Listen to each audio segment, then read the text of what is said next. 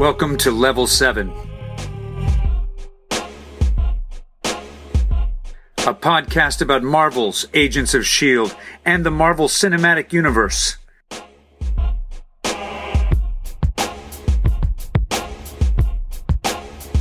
It's a magical place.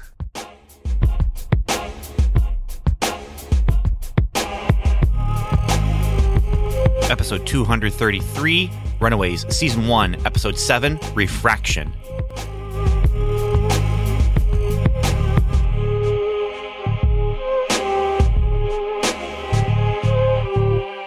Hello and welcome to another episode of Welcome to Level 7. My name is Ben Avery, and I am here to talk about the Marvel Cinematic Universe, Los Angeles, MCU, LA. And I am here with two other people. And they're not Evan, but that's because he's traveling for the holidays. So it takes two people to fill your shoes, Evan. You got some big feats. And those two people are Agent Stu. Yes, Agent Stu. And Agent Samantha. Hello. Welcome to Level 7. Hi. Hello. How are you, Ben? Doing good. And I am ready to talk about Refraction. This episode, we get time travel and we get school open houses. Man, I can't think of more exciting things to talk about than time travel and open house. So, are you guys ready to talk about this thing? I have good things and bad things to say. So here's the one thing we don't always, but we try to give people the not the warning, but just the explanation of our spoilers policy. We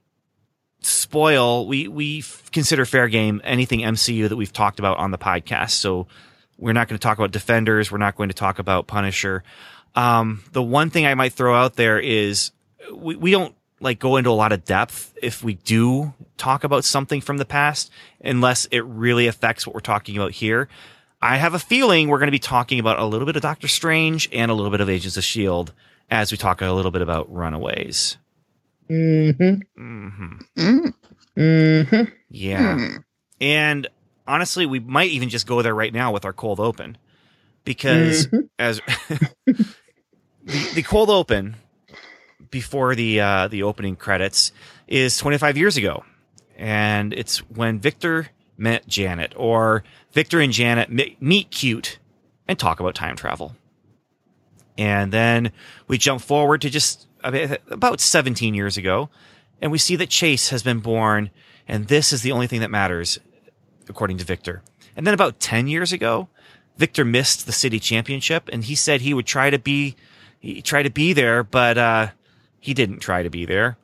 And this is where we see, I don't know if this is meant to be the first moment of actual physical abuse that Victor gives to Chase, but it is definitely a little bit of a surprise to Chase, and Chase stands defiant and gets hit again.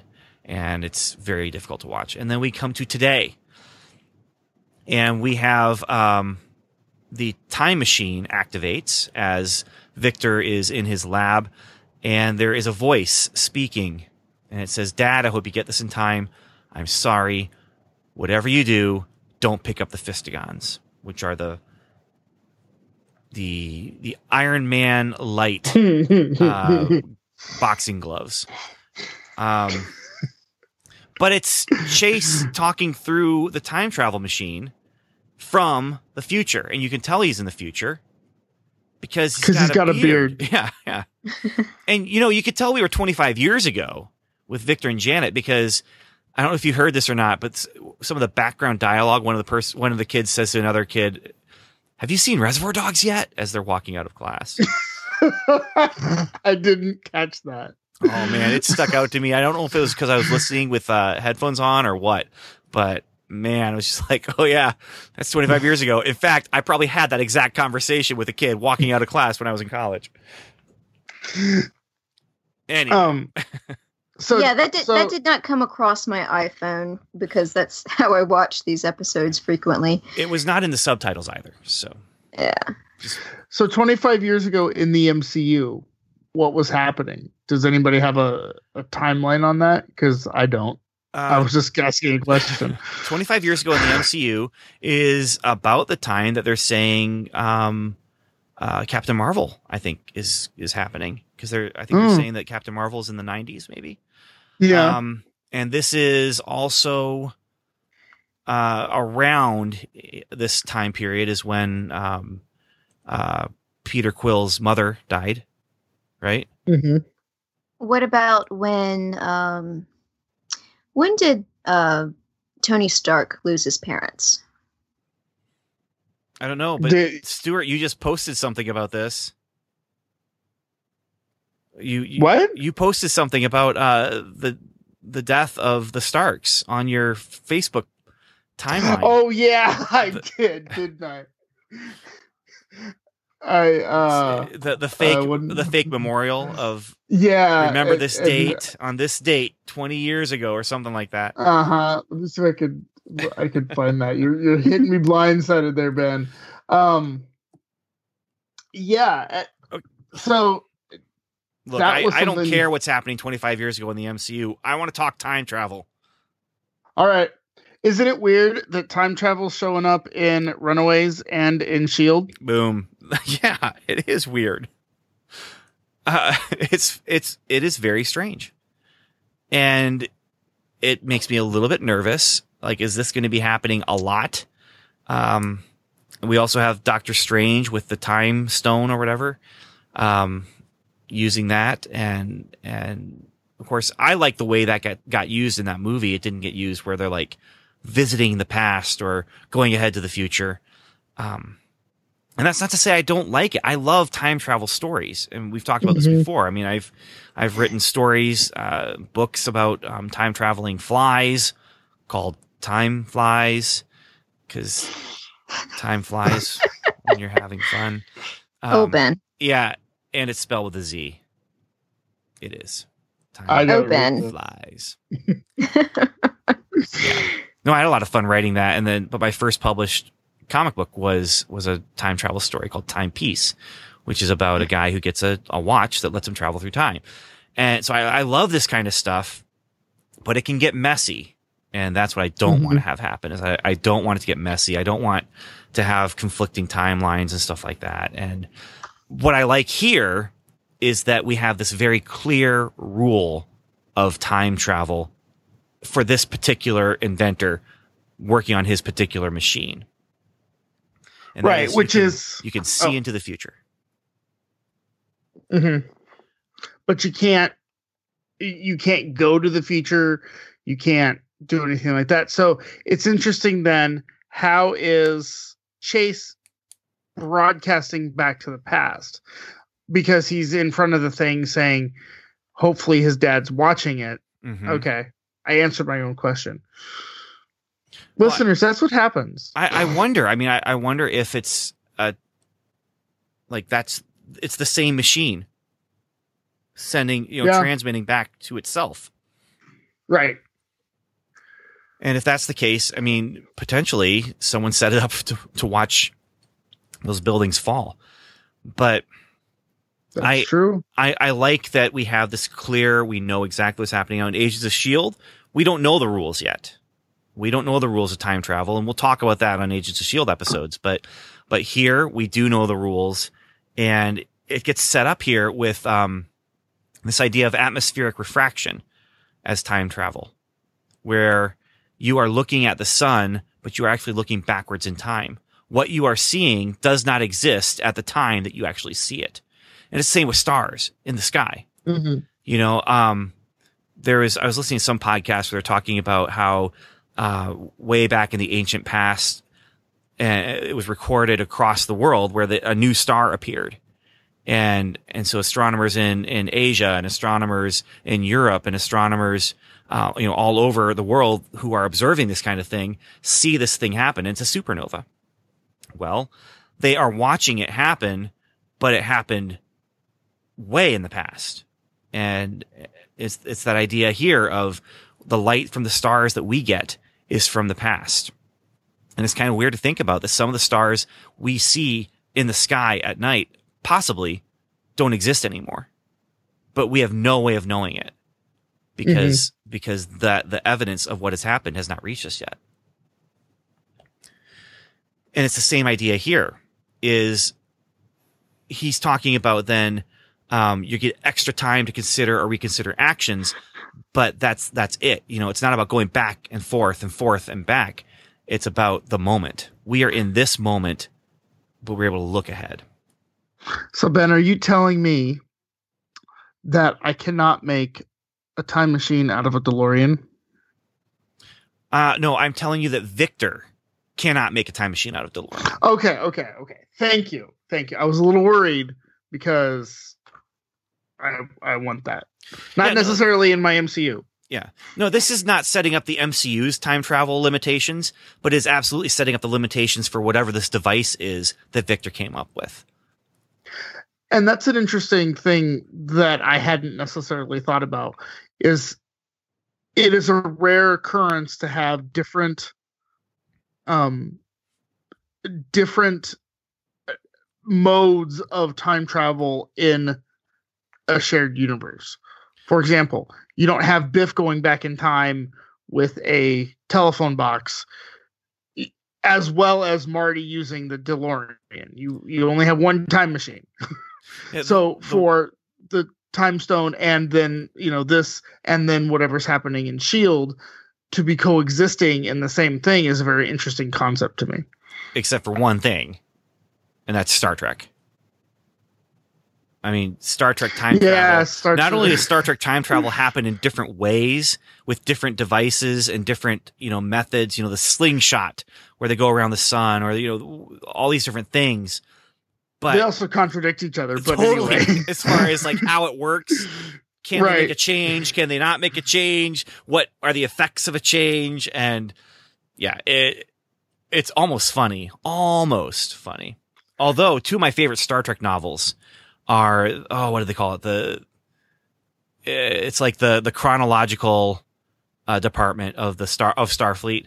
And it's like they're the ones who have to go in and like talk to Captain Kirk every time he breaks temporal prime directives. And I mean, they showed up in that episode of DS9 where it was the I forget the name of it. I'm a bad Star Trek. Oh, is that the one where they go back to the trouble with yeah. That's a favorite in this house. Yeah. It's a the Tribble trilogy. The Tribble trilogy is a great series of 3 episodes, and it's fun. But yeah, those guys, because of that episode, they got these 2 pretty fun novels where it's just the agents who have to deal with all the fallout of what happens with time travel. And yeah, so time travel here. Basically, you can get this warning from the future. And what you are seeing is not what is actually happening. You're just seeing this kind of thing that's happened in the future. So we get told at the beginning, don't pick up the Fistigons. And I wasn't expecting Chekhov's Fistigons to be picked up in this episode because of Chekhov's pistol that Janet got last episode that didn't get used last episode. But it got used this episode. I was totally expecting him to pick up the Fistigons. I mean, if Spike does anything, it is exactly what he's not supposed to do. Well, I was expecting him to do it later, Spike. Though, not this episode. This is Victor Stein, not Spike. You guys can talk about Spike all you want, but to me, he's just a minor character in a few episodes that I saw in a show that was kind of on. I'm sorry. You are describing everything he's ever been in. Oh. Yes. Except for this. That's right. Yeah. But he was Brainiac in Smallville. I almost said Smallville, not Lois and Clark. And that was a few episodes that I kind of watched while it was on. Yeah, and then he was also Doctor Who. No, not Doctor Who. Torchwood. Torchwood. Yeah. Okay, so Anything else to say about time travel? I'm interested to see how the rules work. I mean, I sort of feel like we're getting close to it, and we're gonna see. This is better rules than Shield definitely, and then with Doctor Strange you have his ability to just manipulate it.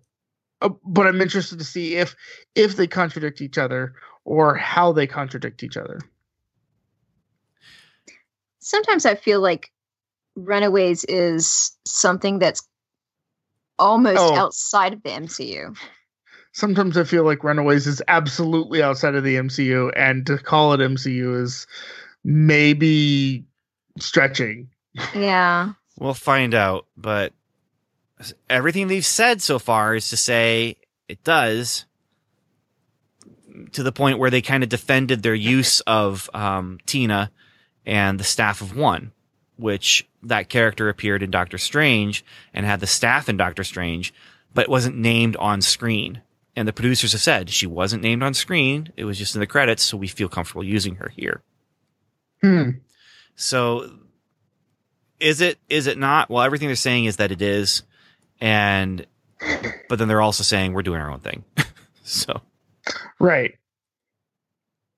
And they have yet to mention, I have yet to find a connection. I haven't mentioned the incident. They haven't mentioned Roxxon. Anything. Yeah. Roxxon. I mean, it takes place in Malibu, and they keep doing flashbacks to 10 years ago, which is Iron Man 1. A big thing happened in Malibu 10 years ago. A big fight on the freeway. So, that's there's lots of connections they haven't made. That's all I'm saying. And they haven't even made the connection to Stark. Basically Victor he would be rubbing elbows with Stark. He would be. At some of these galas and stuff where, because he's Times Man of 10 years ago. He was and Times so would Man Tina. of the Year, and he was Wired Magazine's Visionary of the Year. Mm-hmm. And Tina, certainly. So let's move to Act 1, because Act 1 is kind of setting up relationships to be knocked down later on. Catherine is snooping in Alex's room in case Molly said something to him, and then we find out the school open house is happening in the evening. He catches his parents snooping in his room, and she says, "Oh, I'm doing laundry." Then his laptop beeps, and she looks suspicious. Victor is preoccupied, and he is also acting very happy. And the embrace look that we've talked about in the past here, where you hug someone because you just want to make sure you can give the face that shows how you're really feeling. He gives a happy embrace look here because he's going to the open house. He's going to talk to that chemistry teacher but Chase and Mom have a little conversation about Robert, the guy that Chase's mom had an affair with. And Robert was kind in a time when I needed kindness. And Chase is not convinced that his mom wants the family to stay together, even though she says so. We move over to Nico and Robert, and we find out he's moving out. And she realizes he's still in love with Janet. Then we move to Leslie, who's bedside with a patient who's ready to see the spectrum. And Frank comes in to tell her to stop. Don't turn off the ventilator. These two crying family members need to leave the room so he can make his hands glow. And he wakes up the dying patient. And apparently Jonah has given him gloves that give him the power to heal. And Leslie says, what if the family tells everybody that you're some kind of healer? And he says, I'm counting on it.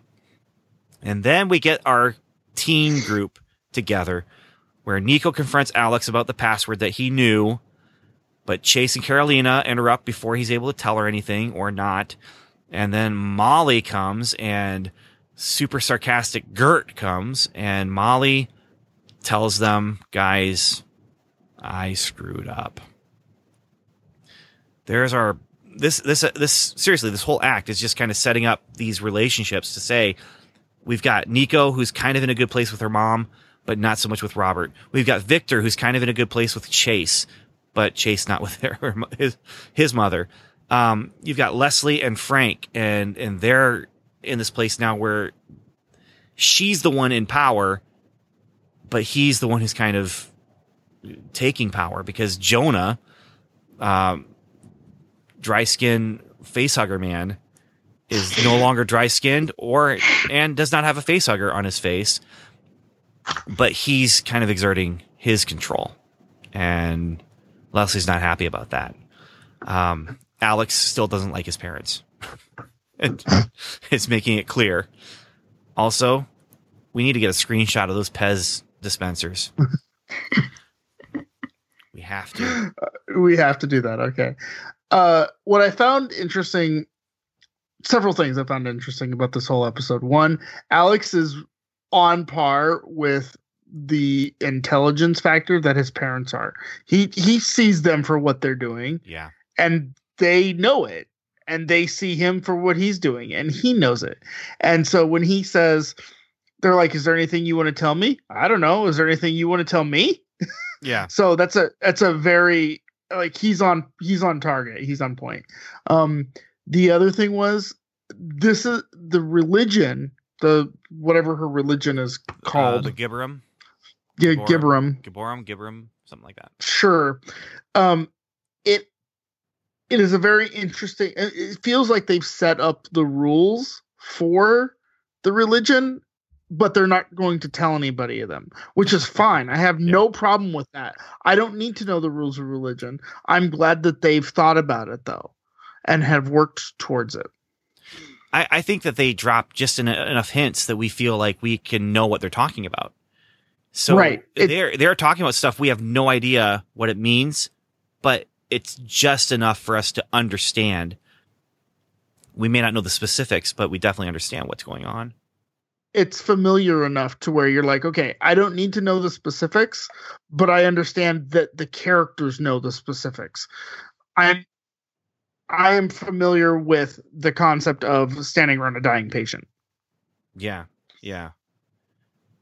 And that whole situation there, that's very interesting. And the whole idea of, I'm counting on them telling people. Well, I mean, that is snake oil salesman.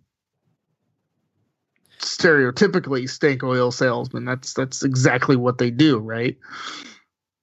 What's that? Which is, provide some sort of temporary relief, hoping that people will go around everywhere and tell people that you're a healer or that you're a miracle worker. And then everyone comes, buys your stuff, and you get out of there just in time when they realize it's not actually doing anything. Right. Right before they build the monorail. Yeah. And plus it's horrible to have somebody on the brink of death and your glowy hand miracle brings them back to life. You know, this person's going to be dying like 3 days later anyways. I mean, it's just, well, the family's already prepared themselves to have this person depart, and it really messes with the whole grief cycle or the grief process. Unless it doesn't. I mean, yes, okay, they've prepared, and then 3 days later, maybe he passes then. I've been in a couple family situations where you think it's going to happen, and then it doesn't, and it's just this kind of awkward, like I'm prepared for this. The doctors thought this was going to happen, and then it's a week later, and it's just this kind of constant dread of the moment that's going to happen. Yeah. Did you try to throw your grandpa on the dead person's wagon and he screamed, "I'm not dead yet! I'm walking around"? No, but my grandpa is doing a lot better now. Thank you. It's good. Well, there's also the issue that this person is obviously very, very old, and he used that parlor trick to bring him back. I mean, use that on someone who's young. Well, but I'm not going to judge him for bringing someone back to life so that his family can have more time with the guy. What I am going to judge him about is his motivations, for sure. Yes. Yeah. Yeah, and let's quickly talk then about Leslie then and Jonah, because she confronts Jonah about this. Jonah is the guy who gave Frank these gloves. Now, there's, first of all, this whole love triangle going on as well. Leslie is with Jonah and has been the entire time she's been married to Frank. And Frank caught them, apparently, in the past, but it got wiped from his brain. She goes to Jonah and says, "You are undermining my authority." And he says, "No, this is my church." And she says, "No, this is my religion. And this is about my father's legacy." And this is what's interesting. He says, the church is in the past and you do not want to be around when it falls, when it comes down. There's only one thing that matters, and that's pride. And you need to go out and bring all your friends together again, and you need to do it quickly. And then she asks if anything's wrong, and he says, "Not yet." No, nothing's wrong. Not yet, anyway. But this idea, you don't want to be around when the church comes down. I'm wondering if he has given this power to Frank as setup to prop him up as a new leader, or to prop him up as a messiah figure almost. And then he'll pull the rug out from his feet, and the church will fall, and Leslie and Jonah will not have to be there when it happens because they've propped up Frank as the figurehead. And they get out of the way. That's terrible. It is horrible. I believe that they absolutely have done that. I don't know that Leslie did, but Jonah absolutely did. Because Leslie wasn't a part of what Jonah's doing here, though. I mean, right. It's Jonah's power play. This is my religion. No, she said it's her church, and he says it's my religion. That's what it was. And so, and religions have, that's a very familiar subject with religion and church and all of those things. And I'm not necessarily wanting to talk all about that, but it's a familiar thing, especially in this day and age when you have, false prophets or teachers who aren't doing it because it's for the better of man. They're doing it it's the better of me, better for me. They're driving their Rolls Royces around or whatever. And that's absolutely what I get from Jonah. Is this whole thing is only a thing because it's building him up and it's giving him power, and it's just setting up what he needs so he can have someone in place to bring him back to life when he's old and frail and got a face hugger on, and has a face hugger on. And I'm wondering if at some point he's setting up Leslie to discard her the way that he's preparing to discard Frank, or not in the exact way, but in a similar way. Maybe, but they seem to have a relationship that has been going on for a very long time. Well, and that's something we'll get to at the end of the episode. Well, let's just keep going with Frank and Leslie, though. Right. And there's also, it's just there's also this hint that maybe Jonah is immortal or has a long lifespan. Exactly. And has he done this before with other women? Frank and his assistant go into the storage room, and they're looking through stuff, and they find a picture of Leslie in 8th grade standing there with Jonah, and he looks the same. Right. Now, it's getting icky. It's getting more icky than it was, and honestly, it was icky before. And dear listener, the word we've used to describe this scene in every conversation we've ever had about it is icky. There's no other words to describe it. Yeah. Oh. Well, there's lots possibly, but there's lots of okay, they're doing that. All right.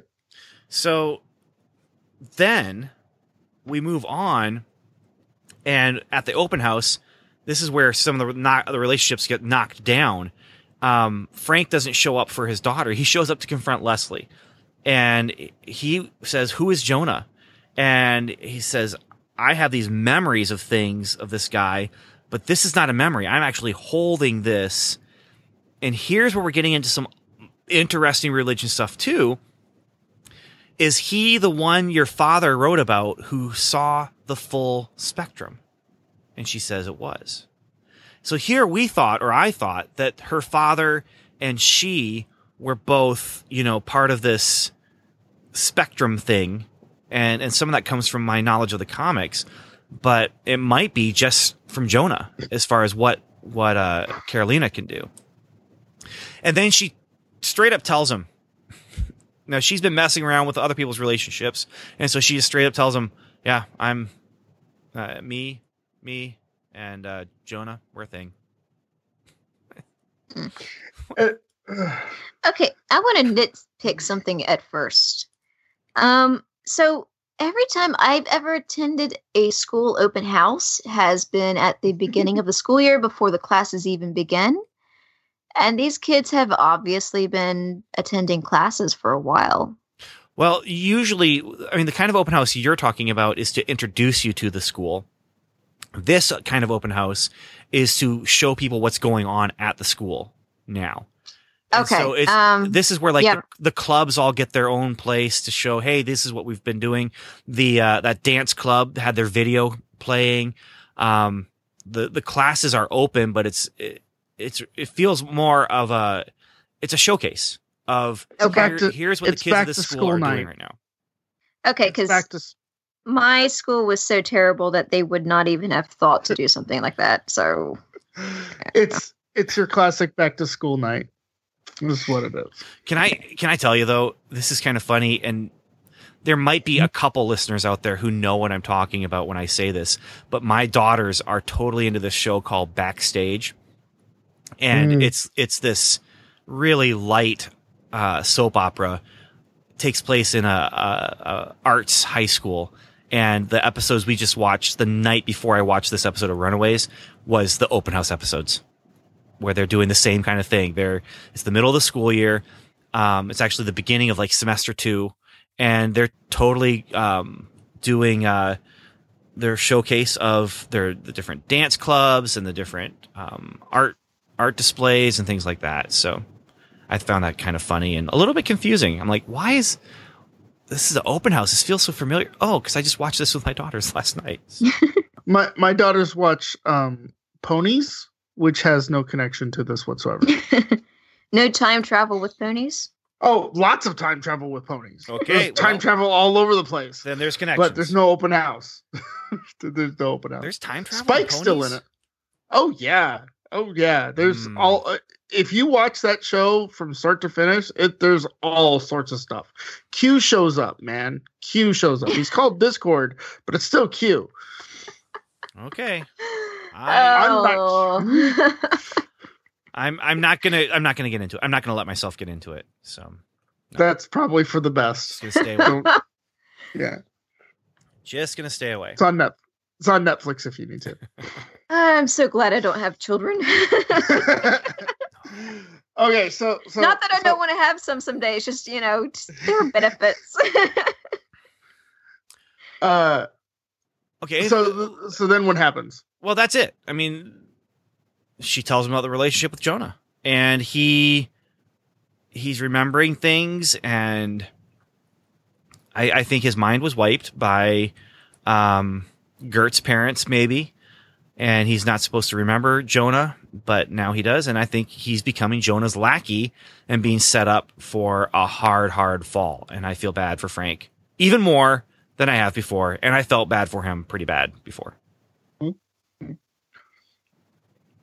So, anything more about the religion here? I mean, they're just dropping these hints, but talking about seeing the full spectrum and the pictures that Carolina's grandpa, Leslie's father, painted. And so let me put this to the both of you.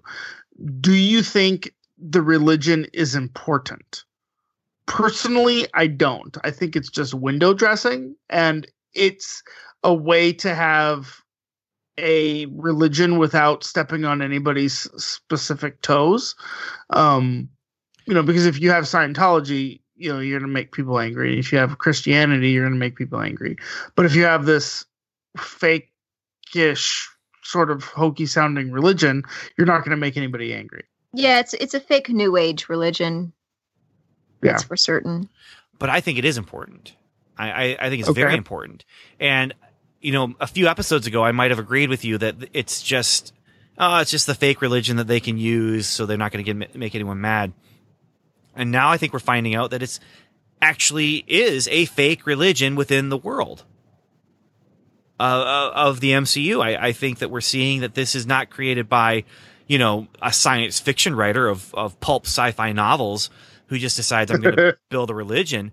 Instead, it's an actual, possibly even an actual alien who's come up with this religion. He's a long-lived, almost, and the DNA that they talk about that they give to heal Victor of his brain cancer. Does that come from Jonah? Maybe, but he says someone with a great immune system had this DNA, and so instead of L. Ron Hubbard creating Scientology, this is Jonah creating Gibram and maybe even feeding it to Leslie's father to cause Leslie's father to write this book and to create this religion, and it's for his own nefarious purposes. And I think it is a very important thing as far as plans and plots of Jonah, the character. Absolutely. I agree with you. Yeah. I wonder if people put Thor up onto some sort of pedestal. Like religious. No, I mean in the MCU now. I don't see how they don't. Absolutely. Well, there's been a religion that has been started based on the Force from Star Wars. So I wouldn't be surprised. But imagine, though. Yeah. Imagine our world. We look up in the sky, and there's actual Thor. Right. Like, full-on actual Thor. Things are going to change. Like, people are going to be like, okay, hey, that guy's real. There's some reality here. What does that mean? Yeah. Right. And then there's going to be the people who think about what that means, and there's also going to be the people who are like, well, that's a god I can see. Yeah. But Captain Rogers wouldn't be that guy. Nope. He would not. And that's because in the MCU, people recognize also that Thor is an alien. Mm-hmm. And so actual Thor shows up, but he's actually just another guy from the planet next door, or the realm next door, anyway. Yeah, it's the realm. Plus, Steve Rogers would not want to be honored that way. He's in many ways, he's just a person. Right. But he wouldn't appreciate. He would not appreciate it at all. What does he say in Avengers? There's only one God, ma'am, and I'm pretty sure he doesn't dress like that.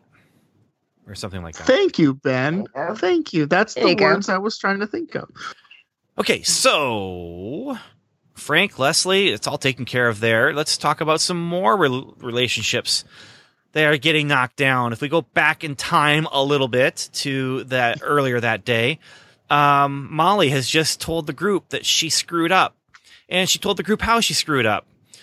And they don't like it. And they pile on her, and I don't want anything to do with you guys.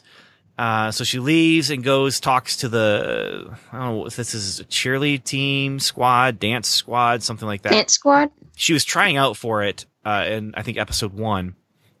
And she tells them, I'm just looking for a place to fit in because I don't fit into the group that I used to fit into. And they say, well, we got a place for you. It's team manager. Go wash our towels. But when she left, Carolina followed and tries to cheer her up and talks to her and says, we're still friends. So that's Molly. all. And Carolina's exhibiting all the good things about the Gibram religion, right? All the positive aspects of those things. Mm-hmm. Yeah. And that's good. And I think that might even be, it's important on a meta level for sure, but it could be important in the plot, right? If she's presented as this shining beacon of everything that is good in the Gibram world, that could be an important plot point. Well, and you have this idea of the possibility of Frank being propped up as this healer with parlor tricks. Imagine her showing up at one of their meetings and taking off her bracelet. Oh yeah, that would be. There's proof positive that religion is true. Ooh, do you think Leslie? Because Leslie's been trying to keep Carolina from Jonah. Yeah. So do you think Leslie knows that Carolina takes off her bracelet and turns into Rainbow Bright? I don't. Oh, absolutely. Oh, I think so. You think Leslie knows? Yes. I don't think Leslie thinks Carolina knows about her powers. But, yes. The question is, do you think Leslie know about Carolina's powers? I think so. Yes. And so therefore she is trying to protect her daughter. Right. Ooh, that's going to be an interesting. When that comes to a head, that's going to be an interesting thing. Yeah, it will be. I mean, what episode are we in? Is this episode 6? I thought it was 7. Yeah, this is episode 7. We only have 3 more episodes in this season. Oh. Yeah, isn't that sad? Remember when we were talking about Inhumans and it was like, we have 3 more episodes left. Oh God. I want to see Coulson. And now we get this and Coulson in the same time. Right. So, okay. Oh man. Or like, yeah, it's like when you get to that point in watching a season of Doctor Who, there's only 2 more episodes left. What am I going to do with my Saturday nights? Well, it's wait until Christmas. Stuart, I hit that point. I've been watching Star Trek and I realized, oh crud, this is the last one. Mm-hmm. And yeah, you got to wait 20 days just like the rest of us. Yeah, well, more because I'm going to time it out so that I only have to pay for 1 month. Well, that reminds me, I need to cancel. I'm going to write that down because cancel CBS before it starts charging. Okay. Remind me when you're going to re-up it and I'll sign up for it. Okay. Okay. So anyway, Molly, I'm feeling bad for as well. I mean, she screwed up. She took responsibility, talked to her friends, and they just knocked her down. I feel like that was a very immature thing to do, and it just shows the maturity level of these group of kids. Because at the end of the day, they are kids, right?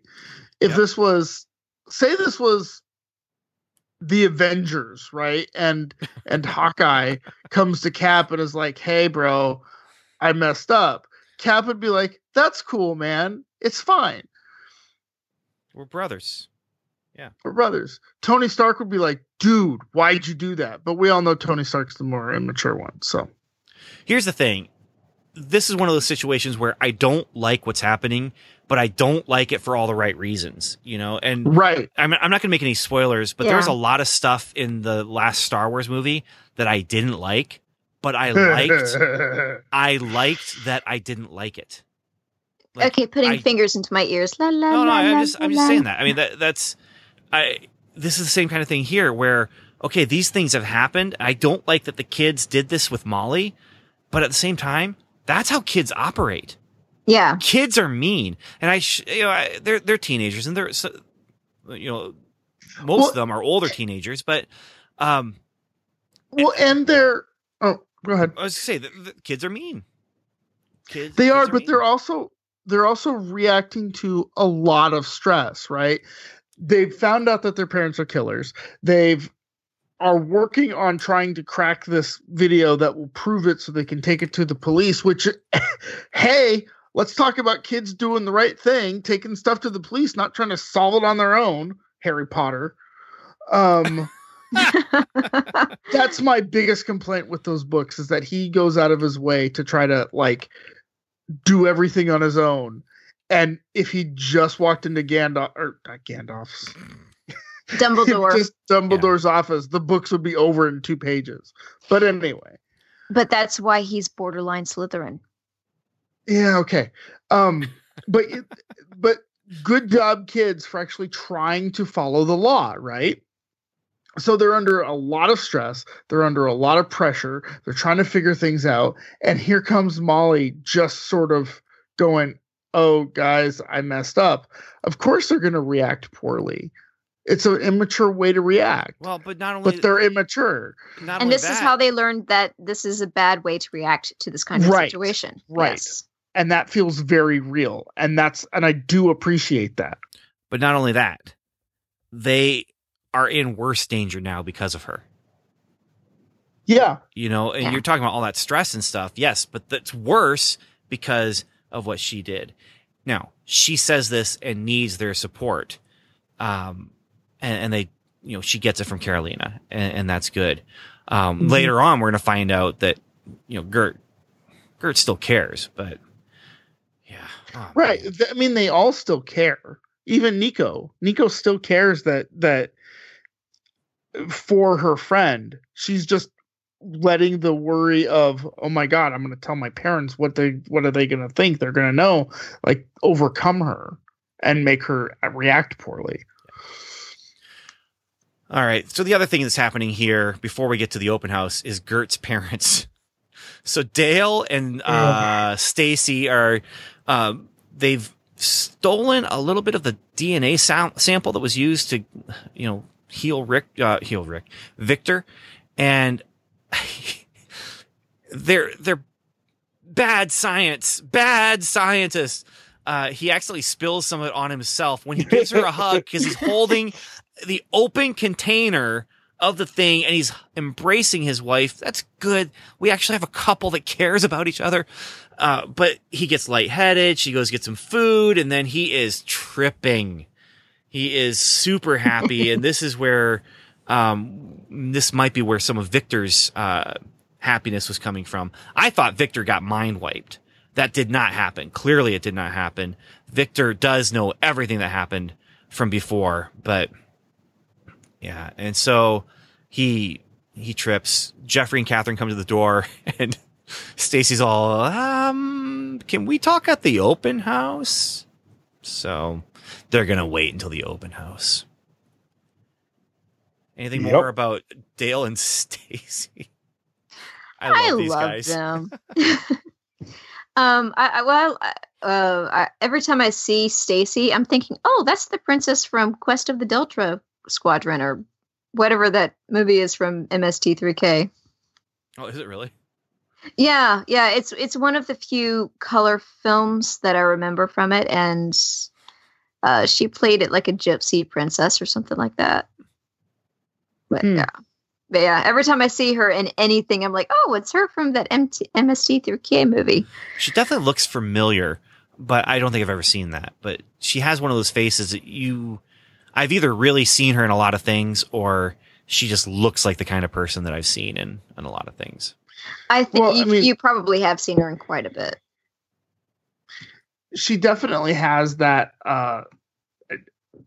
hippie, crunchy granola, Portland, vibe about her.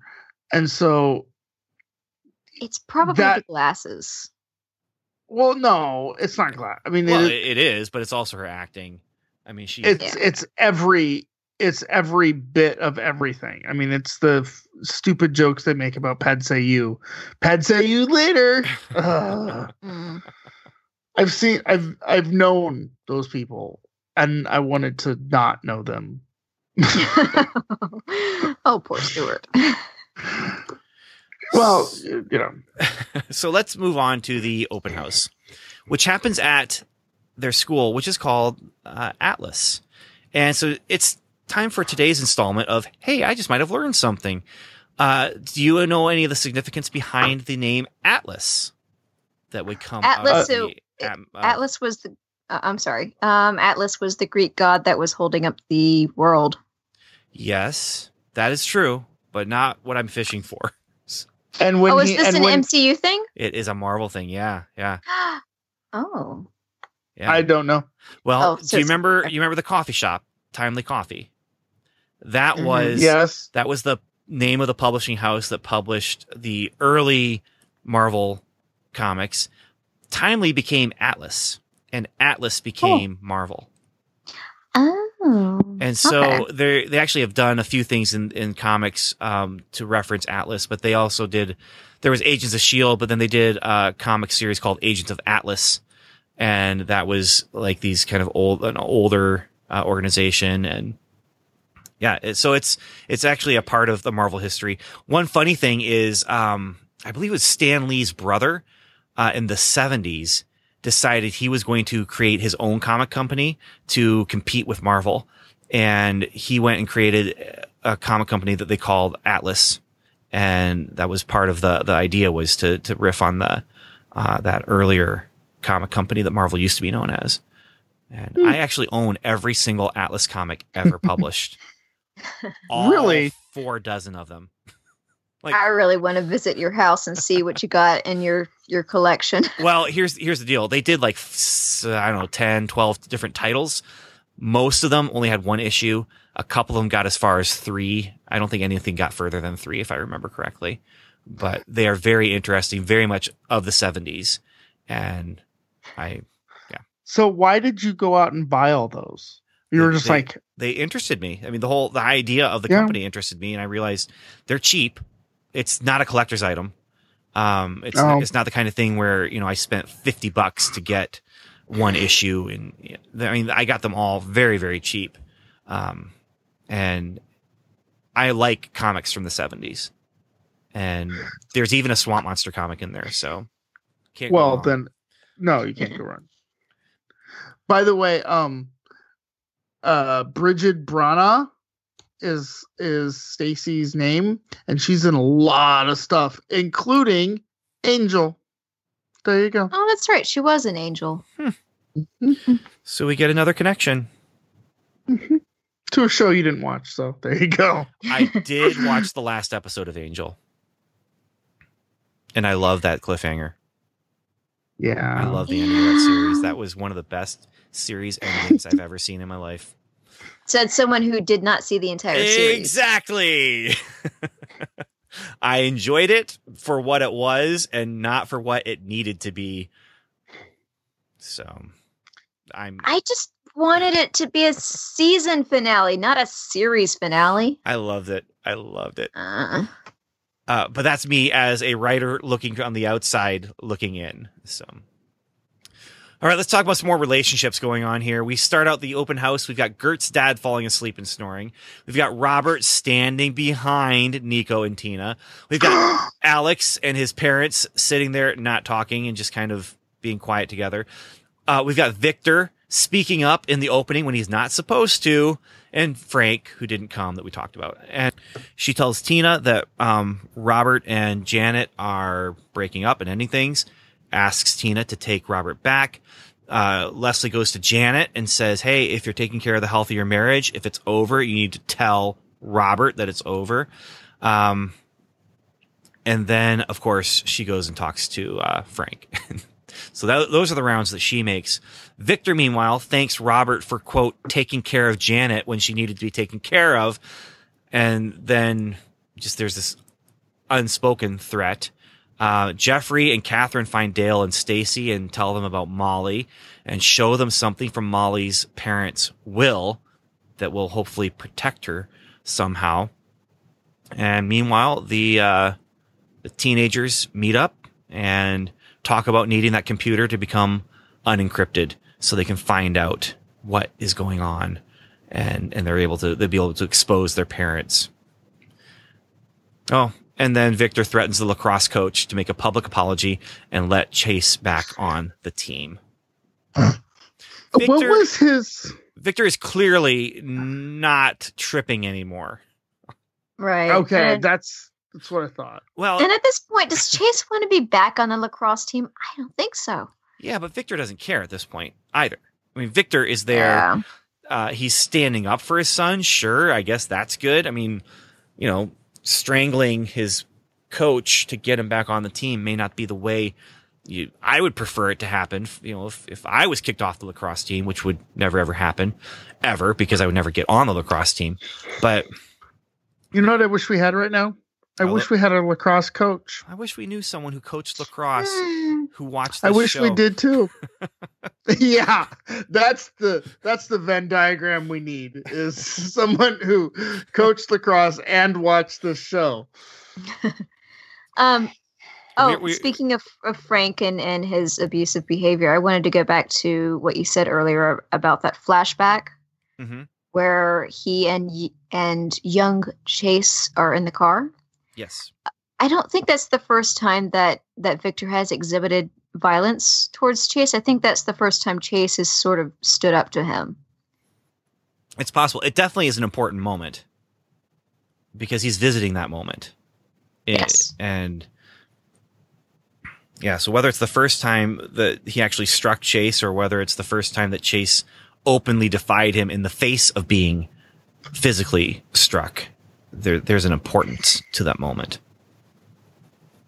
Absolutely. Yes. It is still also very hard to watch. It is. Yeah. It is.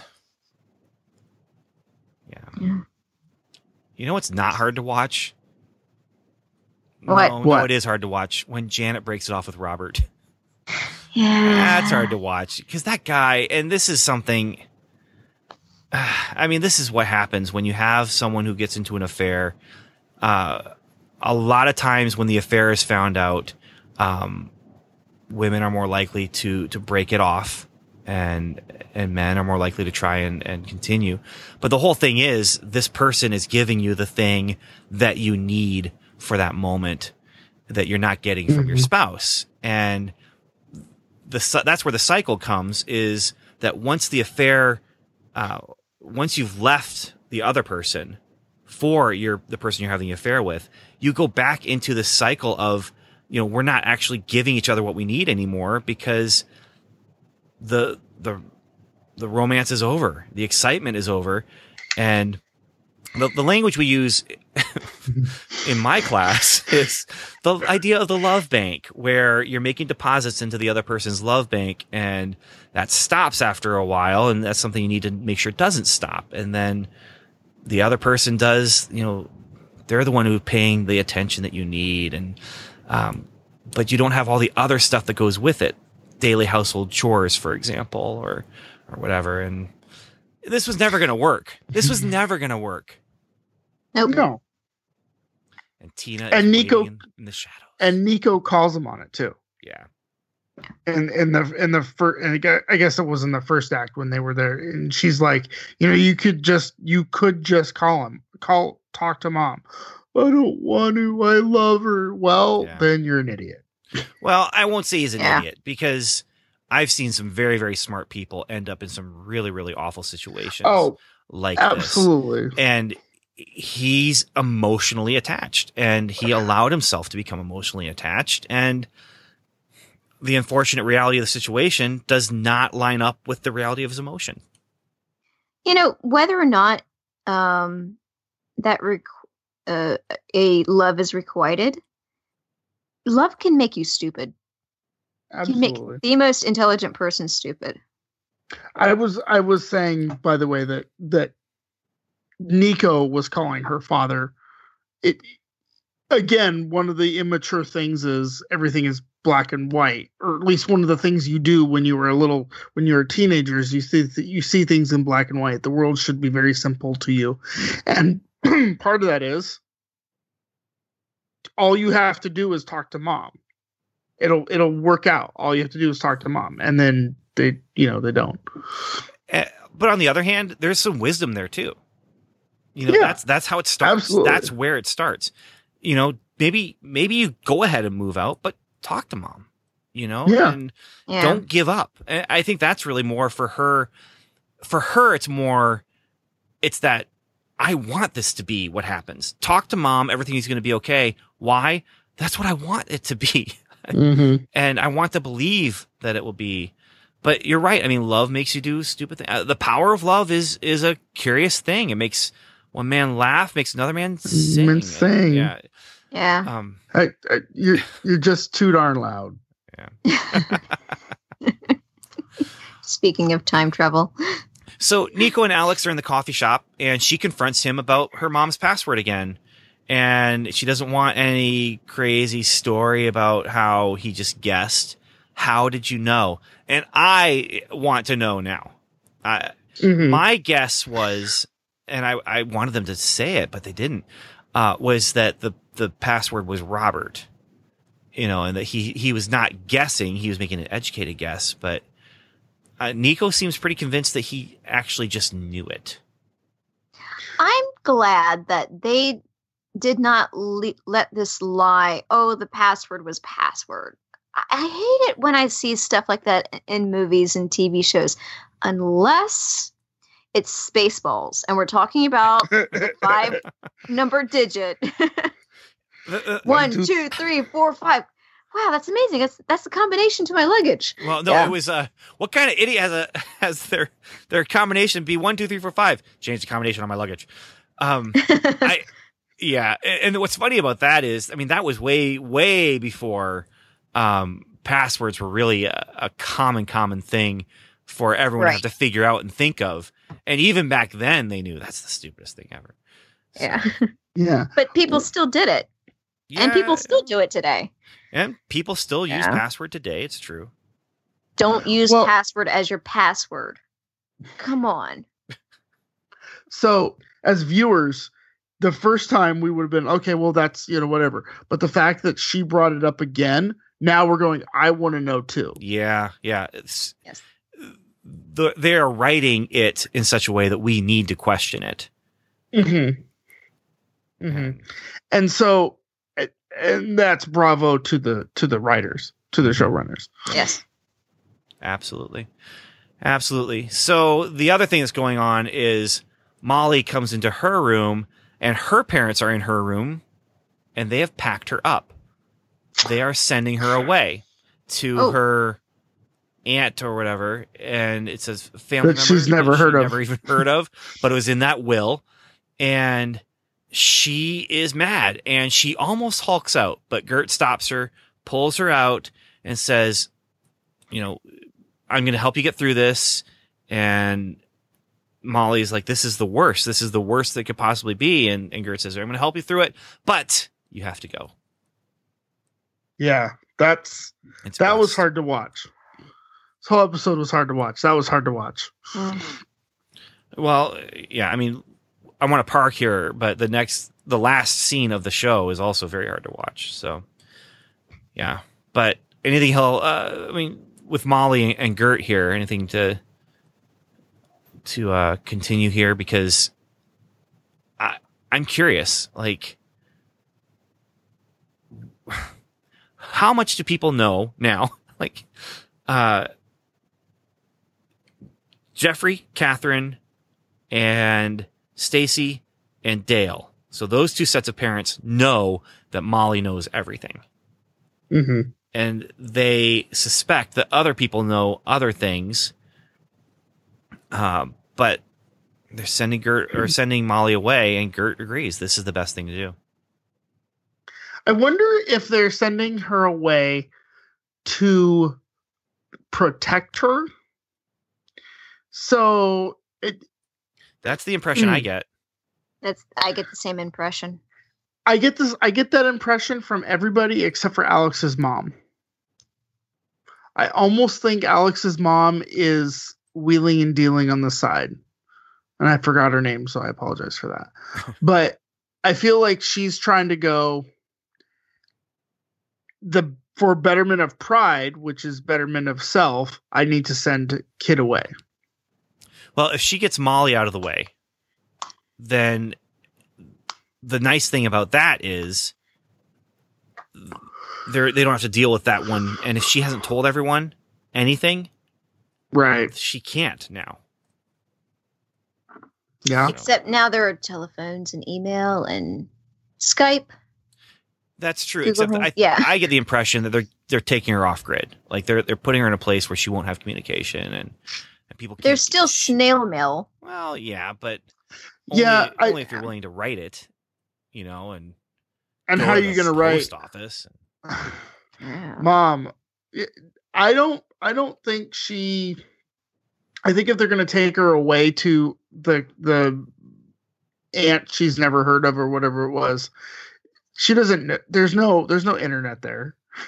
There's no Snapchat. She's going to be off grid. She's going to be away somewhere where they're not going to be able to get to her. But there's still that one guy on the mule who comes by every 2 weeks. He brings coffee, right? Yeah. Or, or maybe he brings strudel. I don't know. He brings strudel. Well, I mean... I'm going for Eastern Europe, okay? I'm going for something different besides coffee. Let's go for something different. And that is... Chase is tinkering with the Fistigons. And Victor comes in, clearly off of his high now. And... yeah...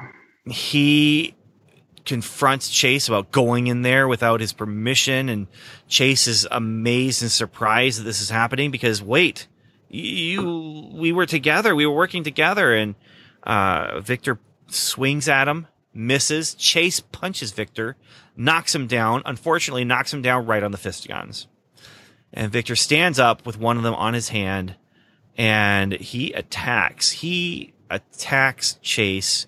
Zaps him. He's about to zap him again, and a gun shot rings out. It's Janet. She has fired Chekhov's pistol from last episode. Dad, Janet. Don't pick up the Fistigons. Picked up the Fistigons. That wound, there's a slim chance. No, he's dead. He's dead. This is TV. He might in real life be dead, but I don't think he's dead. I'm Do you think she blew away the part of his brain that was cancerous? Well, no, he was shot in the shoulder, I thought.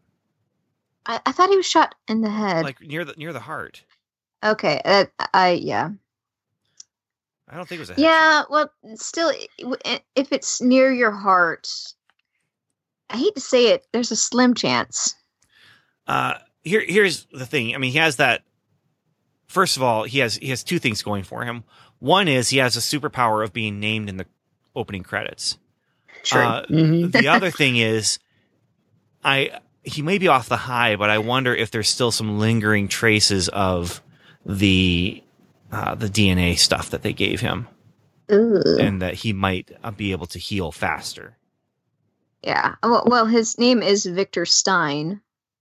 And if you've ever read Frankenstein, you know that there's Frankenstein's creature, and the true monster is Dr. Frankenstein himself. So I never even put that together until just now when you said it. Yeah. I mean, I knew all the pieces. I was familiar with all the pieces, but I never associated them. Yeah. That's how I read Frankenstein. I mean, yeah, the creature does do some bad things towards the end, but truly the real monster was Dr. Frankenstein himself to begin with. Yeah, I think that's how I understand people, and I understand that interpretation. It's a conversation to have another day. That he maybe on another podcast isn't as monstrous quite as he's made out to be. Let's just say that I'm a Victor Frankenstein apologist. Okay, Eeyore. Okay, Eeyore. Why do you attack me with that? Because it's ironic. I think positively about some things. Okay. Like this episode. There is not much going on here as far as action and adventure, but it's a good episode. Now, I will say this. This one feels like a filler. This one feels like a connective tissue between stuff and stuff. Right, but there's still a lot of character development in it that I don't necessarily know that it's a... I agree with what you're saying. I don't know that filler's the right term for it. I could be wrong. But I mean, you're obviously the writer. Tentpole is... Well, it's the flag between the tent poles. This is a bridge episode. Maybe that's better. Bridge episode. This is a bridge episode, taking us from one point to get to another point, so we can get to just get things moving, get things rolling, and there's still interesting stuff going on. but it's all the conflict is interpersonal. And Yes. if you are along with this is where all of the stuff that's happened up until this point, if you like these characters, you're going to want to watch this episode because of the character stuff that's happening. But if you're just watching because you want to see superhero fights, this is not the place to be. And I think it's funny because they're promoting some Marvel podcast or Marvel video that had to do with this, and the special effects people and stuff. And they're talking about like, this is like the perfect blending of special effects, superheroics and stuff like, and I'm just like, what are you talking about? There has been like 2 scenes of superheroics. There's been effects scenes, but there has not been any real superhero fighting. And that's True. okay. That is totally okay. That's not what this show is necessarily about. This is about characters who have relationships that are getting turned upside down. And where does it go from there? So that's my final word on the episode. I want to hear your final word on the episode. Whoever wants to go first. I really liked it. I kind of watched it cringing on certain parts, obviously, that we've talked about. They were icky. But overall, I thought it was a good episode, and I think that there's going to be. I'm excited to see where we're going. We have 3 episodes. We haven't had a real stinker yet. I mean, this is probably one of a few fillers that we've had, or bridge episodes, but it's still not a stinker by any means. And No, I'm excited to see where this show ends, and I'm excited to see someday, all of it in one chunk, right? A 10-hour movie or something like that. Mm-hmm. So It's shows like this that really, I used to prefer movies over TV shows, but it's having these shorter series, like a 10-episode series, that you can watch. I'm actually beginning to prefer these series with shorter seasons, because you still get a lot of action and a lot of driven plot without a lot of slowing down. There's a tiny bit of it in this episode, but I was still intrigued throughout the entire episode. And I feel like there are a lot of movies that need more time, and there are a lot of TV shows that need less time to tell the story. And this show does it really well. It does. And it doesn't feel cheesy. It doesn't, but it still feels extraordinary. absolutely. Okay, well, that's our episode, and I just want to say thank you so much, everyone, for listening. We really appreciate you just spending this time with us as we explore the MCU. And if you want to get in touch with us, go to welcomelevel7.com/feedback. You can contact us with our voicemail. You can contact us on the website. You can contact us through email. And we would love to hear from you. Yeah, boy, you guys, I feel like we have been podcasting for a long time here today. I'm getting tired, getting a little bit hungry. You guys ever get those like baskets of stuff for Christmas? Yeah. Like, we keep getting these from my relatives. It's got like summer sausage in there and crackers and cheese. And I have to say, boy, it's Gouda. Huh?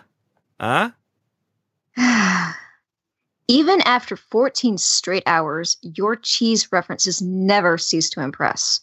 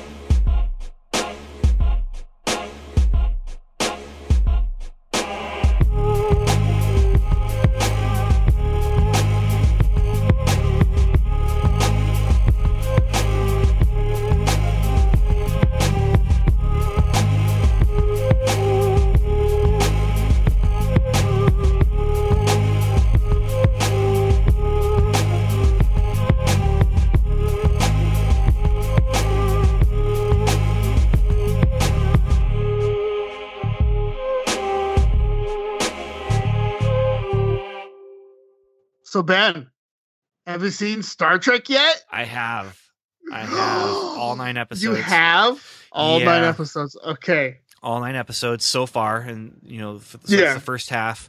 As we talked about, I need to cancel my CBS All Access subscription before they start actually charging me for it. But okay. Yeah, man. I don't know. I don't think we want to spoil or get into spoilers, maybe, but I enjoyed those episodes. It's a little. There's a little. It's. I've described it this way. If you want to watch 90s Star Trek, you need to be watching the Orville or 90s Star Otherwise, Trek. Yeah. Or 90s, or get on your Netflix and do that. This is Star Trek for the modern age. It is darker, it is harder, and it is incredible. It is absolutely Star Trek by way of like Battlestar Galactica, where it's just that kind of there's not as much hope on the screen as you get in any other Star Trek.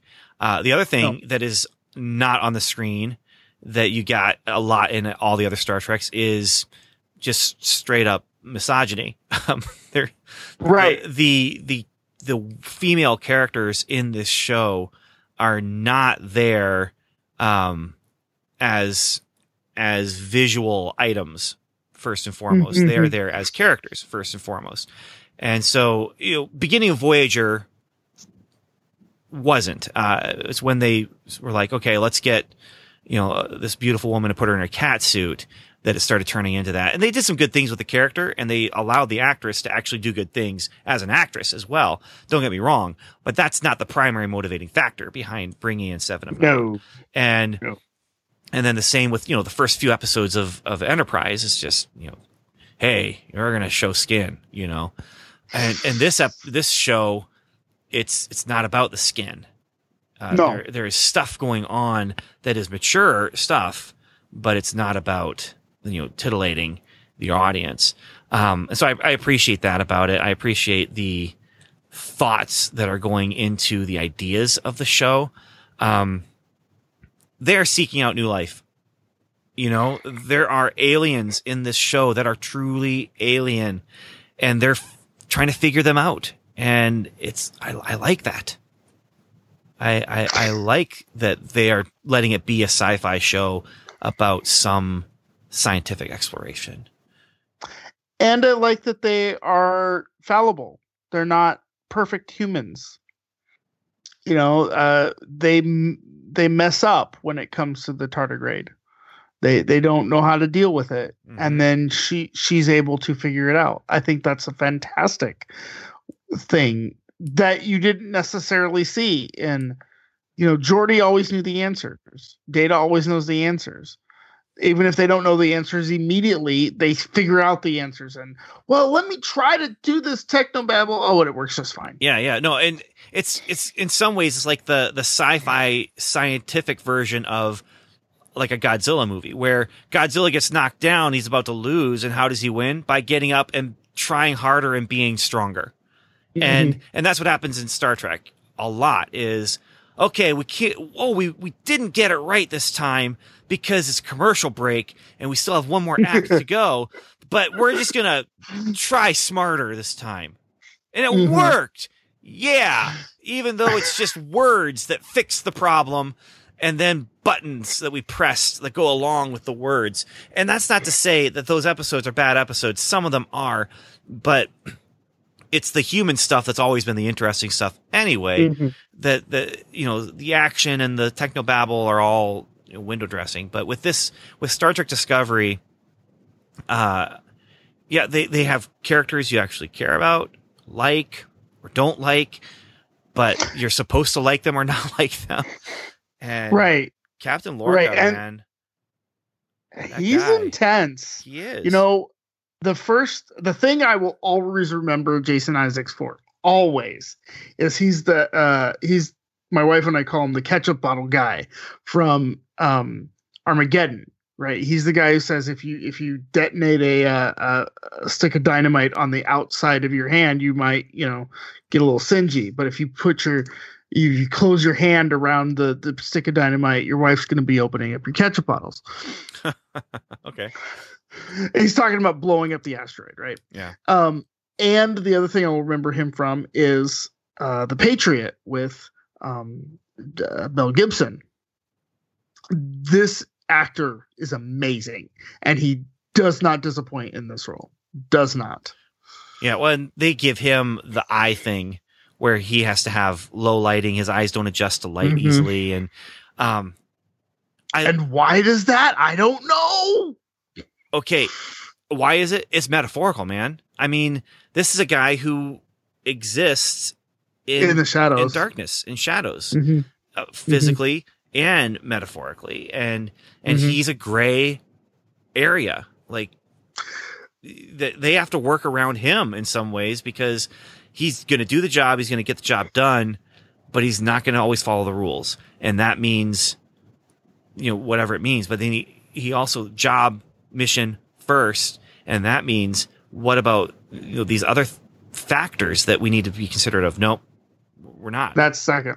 And so, do you want to hear my crazy outlandish theory about the ship? Yeah, sure. So the registry number is NCC 1031. This is the beginnings of Section 31. And if you don't know, listeners, Section 31 is like the covert ops of the Star Trek universe. You know, if the Enterprise is the shining, you know, the shining armor battle, or, you know, army military forces, not a military, but whatever. Section 31 is the guys who go in and take care of the thing that nobody can take care of and nobody can deal with. They're the special ops. And so it seems they operate in gray areas, and they operate in low light, and they operate in shadows, just like Captain Lorca. Except this happens after Enterprise. And weren't there some Section 31 people in Enterprise? I don't remember now. Ben? What? Don't. No. You can't ruin my theory, Ben. I'm not letting you. I don't mean to, but I want to see.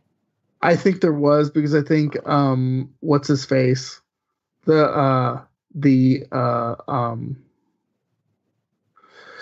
armory officer Reed was Section 31. Yep. Yeah, sorry, man. Whatever. Okay, well, they could still be Section 31. Yeah.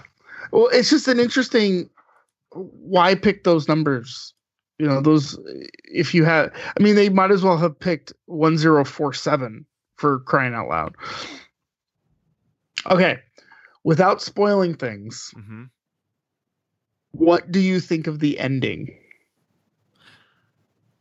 Well, I mean, it's not an ending, and that's part of the frustration. I mean, it ends on the cliffhanger, and yeah, I'm very, very curious, very, very curious what's going on, what's happened. You might as well have had Riker say fire and then cut to credits for 3 months.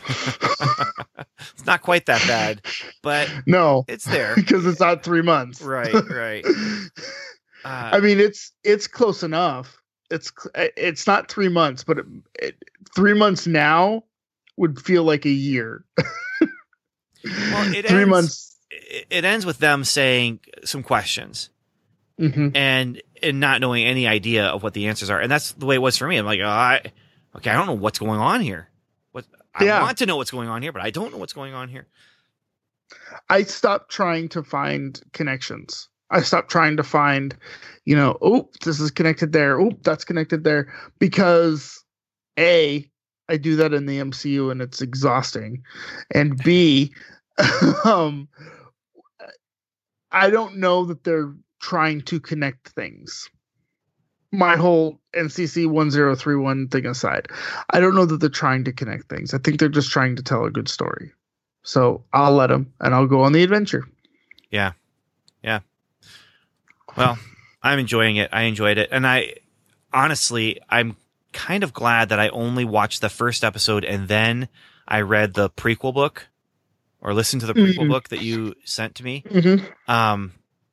It actually was kind of interesting to do it in that order, and to they reference things in the book that when it shows up on the show, I'm like, wait a minute, that's cool.